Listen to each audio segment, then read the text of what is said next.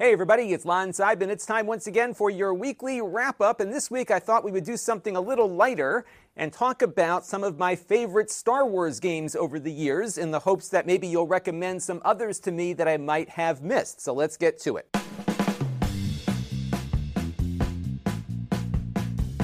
Now, what inspired the video today was a website that I stumbled across called Cheese Talks to Himself About Star Wars Games. This was one of those weekend browsing sessions where I was trying to figure out when a certain game that I like to play was released. And of course, somebody out there always has the answer to your question in the 21st century on the web. And this is actually a really cool website because he details every single officially released Star Wars game from the beginning here in 1982 all the way to 2017. It doesn't have anything after 2017, but I think for chronicling the timeline of Star Wars games in the past, this is really useful. And then he even goes further than just putting the release date out. He's got every platform that it was released on, whether or not it falls into the Star Wars canon officially, which side you play on, who appears in the game, whether or not there are Jedis in the game. It's a really cool synopsis here of every game ever created. And what I thought I would do as I was going through this is take a look at all of the games that I liked from this list and tell you about them, because in many cases I am still playing these games every once in a while today. And this, of course, will not be an inclusive list. I have played more Star Wars games than I am listing because I'm really looking at the ones that had a lasting impact with me. And again, I'm hoping to hear from some of you as to some games that I should try, given what you're going to see about my tastes as we roll forward here. Now, the first game on my list is also the first official Star Wars game ever released, apparently, at least according to that chronology, which is Star Wars The Empire Strikes Back. This came out for the Atari 2600 in 1982, and I had this game. My parents must have saw it in the store and thought I would like it, and I sure as heck did. To this day, I am still playing this game every once in a while on one of my emulators or on the Mister. And this is what it looked like. You're basically in a little snowspeeder here trying to take out the Imperial walkers, and you have to shoot them a number of times. They change color, and then when they change to yellow, they're about dead. And then, of course, you hit them a few more times and they explode. You'll see these little blinking dots appear from time to time, and those are like a weak point. And if you hit one of those, they blow up immediately. You can also repair your ship when it gets hit. I think you can do that 2 or 3 times. As you'll see here, I ran out of repair slots there. And there you can see me hitting one of the blinking dots on that. And that's all this game is. It just continues over and over again. The walkers never stop coming. But you can, of course, push them back and just keep going. And, of course, the objective is to rack up a high score. Now, there's one other thing that you can do in this game, which is get the Force, and that would happen kind of randomly throughout the game, where you would be invincible for a short period of time, and it plays the Star Wars theme song. Have a listen.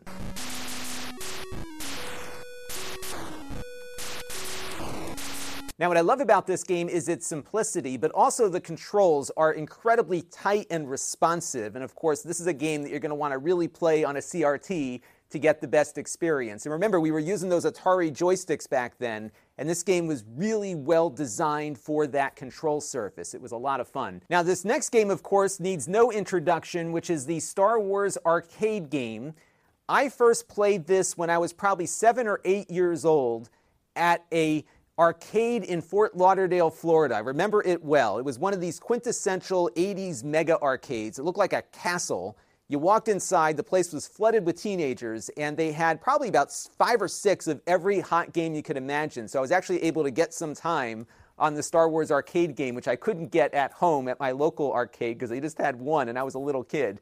And this, of course, was a vector game where you would attack the Death Star in an X-Wing fighter. The graphics for the time were amazing. They were using vectors to get the frame rate here, and it kind of gave you a real sense of flying around in an X-Wing fighter. You didn't have a lot of freedom of movement, but you had some, and what it did is it took you through a dogfight with TIE fighters, and then you had to take out the towers here, and then you did the trench run. They had a sit-down version of it as well, as you can see here, and what was really remarkable about it, beyond its graphics and frame rate, was the digitized voices. Have a listen. Luke, trust me. I'm hit, but not bad. R2, see what you can do with it. Yahoo! You're all clear, kid. So not a lot of depth to the gameplay. After you blew up the Death Star, you just started all over again, but it was really a cool game for its time and one that had a lasting impression and one that I play every once in a while. Now, I do not own this, but you can buy a replica cabinet from Arcade 1-Up, and they even replicated the flight yoke that was in the original arcade title. I've seen this at a couple of shows that I've been to. It's really cool, so if you're a big fan of that game, I think you might want to check that out. Now, the next game in the lineup here is one that's not so great, but I kind of liked it as a kid. This is called Return of the Jedi on the Atari 2600, the Death Star Battle. This was released right when the movie came out that year, and as a 7-year-old who could think about nothing other than Return of the Jedi after that movie hit theaters, I saw it 9 times in the movie theater, I had to get this game, and I played quite a bit of it, and every once in a while, I revisit it. I'm going to show you screenshots in a second, but just be warned that there is some flashing that's going to appear, so if you're sensitive to flashing, you might want to skip ahead to the next game. So let's take a look at it. Not much to it. You fight off TIE fighters, you wait for a hole in the shield, you fly through the hole, and then you go and attack the Death Star. And to attack the Death Star, what you do is you just kind of shoot away at the blocks there, as you can see. Now, that green dot is the Death Star's death ray, which I'll show you in a second. But when you hit the reactor, the Death Star explodes, you get a flash, and then you're right back to where you started from. Now, after a while, that green beam will activate, and what it will do is destroy you, basically, if you get too close to it. And later in the game, it will actually appear at the screen here. So it can actually get you from behind the shield if you let it sit long enough.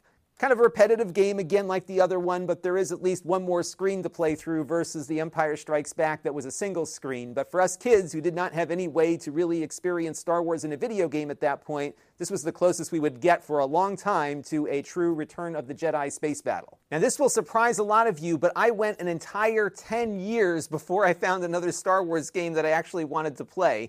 And there's a couple of reasons for this. The first is that all of those Super Star Wars games on the Super Nintendo were on the Super Nintendo, and I had that Sega Genesis back there and no Super Nintendo. So I never actually played those games until I got to college in the mid-90s. But what I did play a lot of was this one in 1993 called X-Wing. This was really in kind of the golden era of PC gaming, I guess the original golden era, where the PCs with their VGA graphics could finally start getting close to replicating the experience of these films. And LucasArts, which was a software division of Lucasfilm, was looking at popular game genres and ways that they could put Star Wars into those proven formulas. And X-Wing was a combat spaceflight simulator that in some ways was kind of like Wing Commander, but better in many other ways because it was Star Wars and because they took a lot of effort to get you thinking about what it would be like to pilot one of these spaceships. And of course, like all PC games at the time, you had these awesome hand-drawn animations that would act as cutscenes. And then, of course, the actual gameplay looked amazing for the time. Now, what they did was they kind of ran with flat-shaded polygons here for the TIE fighters and some of the other ships that you encountered. So they looked a little better than the really pixelated bitmaps that they were using in Wing Commander at the time. So there was a bit of a graphical edge here. It didn't have the arcade feel that I liked, but it was a lot of fun to learn the ins and outs of flying a X-Wing fighter and all the different missions that you might have to go on here. And all in, it was just a really cool space combat simulator that, of course, led to a lot of sequels. And you can still buy this game right now on Steam and run it on your modern PC. Now, LucasArts continued the strategy of focusing on popular PC genres to make new games in, and Dark Forces was inspired, of course, by Doom and other first-person shooters at the time. But this was no Doom clone. This was an exceptionally well-done first-person shooter set in the Star Wars universe. You get all the Star Wars weapons, you're shooting at stormtroopers and Imperial officers and everything. It really had a Star Wars look and feel to it. I had a lot of fun playing with this one back in the day. It was quite a game for its time and, of course, led to other sequels as well. Now, this next game was Rebel Assault 2, which came out in 1995. And this was LucasArts' second attempt at trying to come up with a playable full-motion video title, which was, of course, a popular genre back in the early to mid-90s. All of those CD-ROM consoles had a bunch of those full motion video games like Night Trap and others. None of them were very fun, and this one was no exception to the rule. Now, this was the second game in the series. The first one wasn't very good at all, although the first version did have full motion video. It was all computer generated. It didn't look all that good. So here, they actually hired live actors, put them in legitimate Star Wars costumes, and it looked pretty convincing. It almost looked like what a Star Wars TV show would have looked like at the time. And that part was why I played it. I was really excited to see new Star Wars footage for the first time since I was a kid. I think they might have shot some footage for the Star Tours ride at Disney World, but for the most part, this was the most extensive Star Wars shoot that had happened since the early 80s and Return of the Jedi, and that's what got me into this game. But like the first one, it was pretty much an on-rails shooter where you had a full motion video playing. There was some small degree of movement you could do, and basically what you were doing was just shooting sprites that were projected on top of the full motion video, and clearly they were trying to get this out on as many platforms as possible, so you can probably find this on the PlayStation, on pretty much any CD-ROM console of the time, although I don't think it made it to the TurboGrafx or PC Engine. Now, they had a space fighting component like you see here, and then they also had these on-foot components, which were really bad.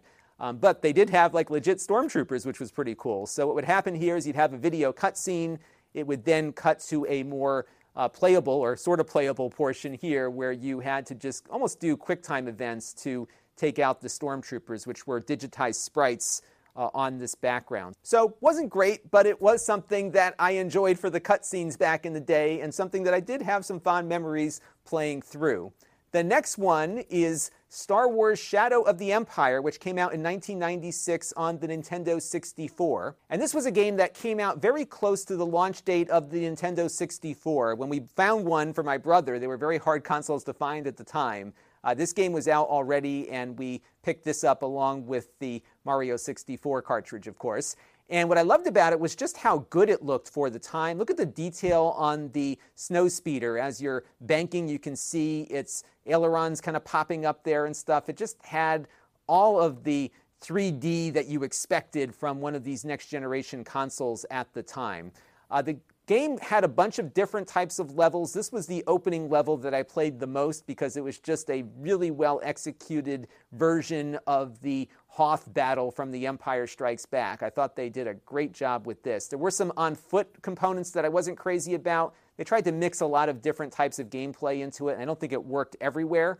But these scenes, especially with the snow speeders, were very fondly remembered. Now, this game I acquired around the same time my brother got his Nintendo 64, but it came out a little bit earlier, and that is Star Wars Arcade on the Sega 32X. And partly why I love this game is that it was a complete surprise to me.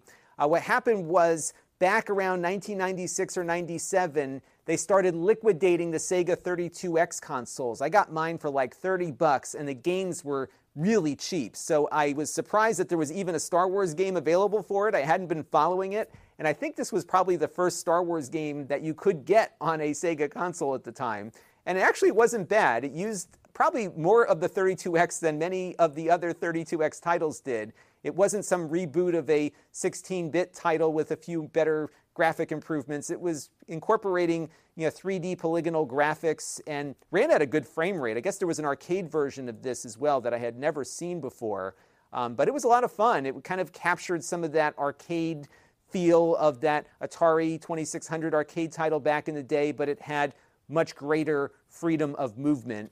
And this one is one that doesn't have a lot of depth to its gameplay, but it does look good, and it plays pretty good for the time. And I think if there were more games like this on the 32X when it launched, it might have lived a little longer than it ended up living. Now, this next one is a super deep cut. This came out in 97.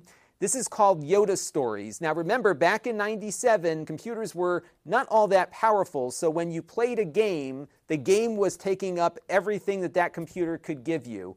And there was apparently a market that LucasArts thought was there for more casual games that you could run in Windows alongside other things. And that's what this game was designed to be, kind of like the Star Wars version of Solitaire. I had to boot it up in a virtual machine to demonstrate it to you here, and it ran in a very small window, but at the time, if you were running at an 800 by 600 resolution or something, this would take up a lot more screen real estate.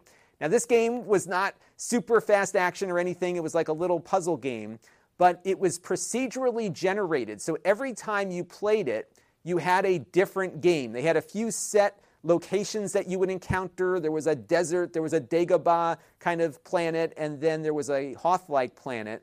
But the game was infinitely replayable because every gameplay session had some new objective and a completely new map, and it was something that I actually liked having when I was in college. I'd have it kind of running in the background when I was working on papers, and when I took a break, it was fun to play through a round or two and just get my mind reset for finishing up the paper that I was procrastinating on. Probably wouldn't hold up very well today. There was a Game Boy version of this as well. Now, this next title is my favorite Star Wars game of all time to this day. It has yet to be replaced, although one game we'll talk about a little later is getting close. And that, of course, is Rogue Leader Rogue Squadron 2 on the GameCube. This was a launch title on the GameCube, and this is why I bought a GameCube over the Xbox and the PS2, because the GameCube was the only console with this game. And from the screenshots I was seeing and some of the early videos of it on the internet, I knew that this was a game that I had to have, and it was. In fact, I went to Walmart very early in the morning to get my GameCube and this game when it first came out. I was there day one. This game did not disappoint. Now, what you're looking at here is the game running on the Dolphin emulator. This game is beloved by fans, and there are HD texture packs available to make it look good in high definition if you are running it on Dolphin, which I'm doing here. And it was just a fun, awesome space fighter game, the one I've been waiting for my entire life. And no one's done better than this. There's a couple that are coming close, but this one still, for me, is my top favorite. And what I like about it is that they squeezed in all of the major space battles from the original trilogy and then added a few more that they kind of pontificated would have happened between the films. Here we're going into the Death Star, so you can actually play the last scene of Return of the Jedi in addition to the space battle that preceded it.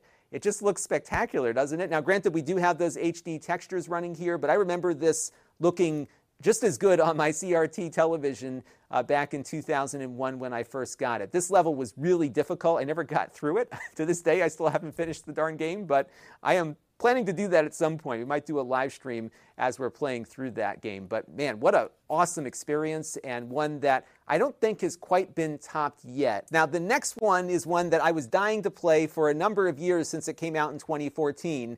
And that is Star Wars Battle Pod. I finally got a chance to play it on one of my CES trips to Vegas. This cabinet, I think, costs like $25,000. It is super expensive. There's no home version available. What it consists of is a wraparound screen, and it has like a dome to it, so it's kind of all enveloping. It's not quite virtual reality, but it fills your field of vision as you're playing. The game looks great.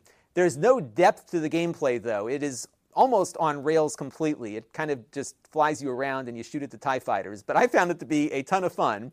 And if I had more money, I would have played for longer because it's super expensive for each gameplay session that you have with it. Now, there are some people on some of the emulation forums that I follow who have managed to get this working with Technoparrot in VR with an Oculus headset. There's a lot of things you have to kind of connect together to make it work. But this would be a great title I would love to see released on PC VR because it looks like it's pretty much done.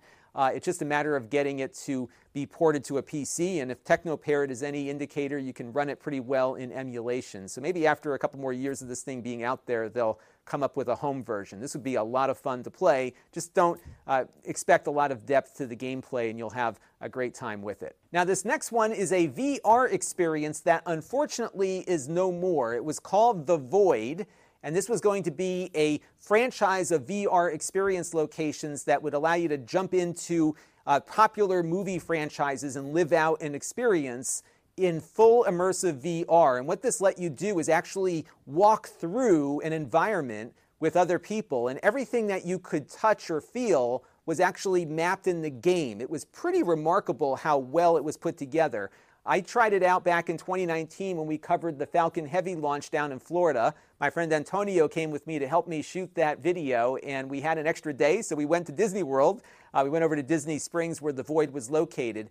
Basically what they do is they strap a gaming PC to your back. You've got an Oculus class headset along with some really loud headphones, and they would let you walk through this world. You eventually pick up a blaster and start shooting at stormtroopers. And again, everything you can feel and touch was rendered in the game, and it was a really cool VR experience. This is the back of the backpack. Unfortunately, the Void did not survive the pandemic. They shut down in March of 2020. I don't think they've come back yet. But if they do, and you like Star Wars, this is definitely something to try because it was exceptionally well done, especially because you have total free movement within the space that they have for this experience. Really cool stuff. Now, this next one really surprised me. This is Vader Immortal, and this came out when the Oculus Quest launched in 2019. This will run standalone on your Quest headset. There are 3 different episodes to it. I've played through the first one, and I'll tell you what, I was really blown away by this because the Oculus Quest is not a powerful piece of hardware, but the levels that they put together here are exceptionally detailed for that hardware. And even more surprising is that if you have a large area to play in, you can walk around pretty much freely in these environments. It's really, really good. And if you are a fan of Star Wars, a fan of lightsabers, a fan of Darth Vader, this is something you definitely should pick up. Lots of fun. Definitely check it out if you are into VR and Star Wars. And last but not least, we've got Star Wars Squadrons. This one comes very close to dethroning Rogue Squadron 2 as my favorite Star Wars game of all time. What's awesome about this is that it's not very expensive. If you have Game Pass or that EA thing, you've got it already. It's on those services. And there's a VR mode to it. So if you want to play it in VR, you put your headset on and you've got an incredibly immersive experience. You can fly TIE fighters and X-Wings and pretty much most of the popular space fighters of the Star Wars original trilogy. My only gripe with it is that they should come up with some DLC where you can fight some of the classic space battles in a single-player mode. It does have a very fun single-player aspect. The emphasis here is more on multiplayer, but it's lacking those space battles that Rogue Squadron 2 had on the GameCube. And I would actually pay the full value of this game, which was like $30 or more, if they were to come up with another single-player campaign that would take you through some of those missions, because I think that would be a ton of fun, especially given how good this game engine is. And if you got VR, you got to try it, because it is just a super fun space fighter game, and by far the best I have seen on any platform, with the exception of those space battles that are missing. It kind of feels like a mix between an arcade shooter and what X-Wing and TIE Fighter brought to us back in the early PC days. It does have some simulation aspects to it, but there is an arcade feel to it at the same time. Lots of fun, although I do suggest getting a throttle and stick, a HOTAS setup, for the best experience. You can play it with the Xbox controller, but it doesn't feel as good as a stick and throttle might. So that's a look at my favorite Star Wars games. I think you have a feel for what I like, which are the arcade space fighter games, but I would love to hear what games you like down in the comments below, because I am sure I am missing some really awesome Star Wars games that I've never tried. So put your recommendations down there. I'd love to hear what games you're nostalgic for as well, and maybe I'll check some out in a future live stream or video. This episode is brought to you by Shopify. Forget the frustration of picking commerce platforms when you switch your business to Shopify, the global commerce platform that supercharges your selling wherever you sell. With Shopify, you'll harness the same intuitive features, trusted apps, and powerful analytics used by the world's leading brands. Sign up today for your $1 per month trial period at shopify.com/tech, all lowercase. That's shopify.com/tech. Now, this week's wrap-up is being brought to you by all of you. I wanted to thank first our super chatters this week, Logi KGR and Eric's Variety Channel. Both of them contributed during one of my live streams the other day. We also have some new supporters here on the channel, including Jim Tanis, who's our newest gold level supporter. He contributed via Patreon. Ken Connolly contributed via our donor box page. Ridwan Gasal contributed via the YouTube membership program. and Lauren Reneckles contributed via Patreon. I want to thank everyone who contributed this week and everyone who's been contributing on an ongoing basis, and all of you who watch on a regular basis too, because all of those things together equal channel growth. We will be updating the end credits very shortly. There's a bug on the YouTube studio that's preventing me from pulling out the full list of recent Super Chat contributors. So as soon as they fix that, I'll be able to get that done and we'll refresh the end credits. But I want to thank you all for your patience and your support. If you've been looking for your name up at the end of these videos, it will be there shortly. Now, if you want to support the channel, you can. As you heard, we support a number of different platforms, including our own donor box page at lon.tv/support. But we also support the YouTube membership program with that join button down below. We also work with Floatplane and Patreon. And you can also find me in other places, including Amazon at lon.tv/Amazon shop, where most of my videos appear ad-free. And you can also check out some of the other places that I upload content to on the list you see on screen here. You can engage with the channel through my very infrequent email list at lon.tv/email. We've got a Facebook group and a Discord now. I'm going to try to get into both of those a little more often, but we do have some great moderators helping out in both places. And then, of course, we've got my store where I sell previously used items that we had for review here on the channel. Now, if you want to get notified every time we update the store, you can go to lon.tv/store alert, and you will get an email every time I do add something.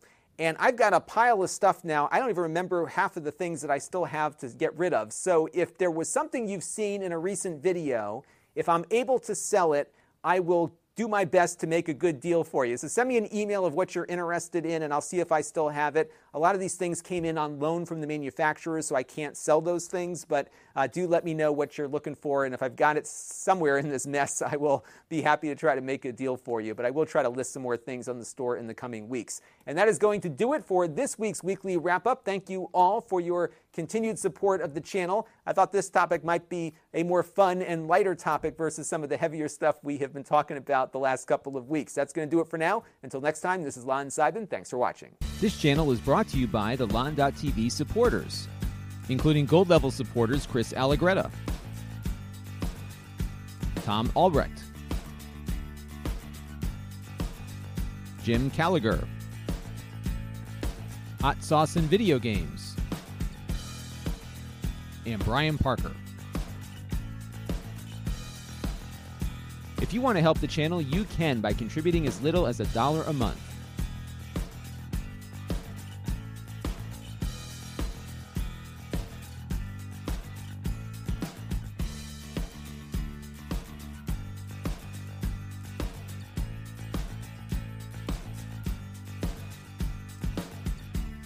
Head over to lon.tv/support to learn more.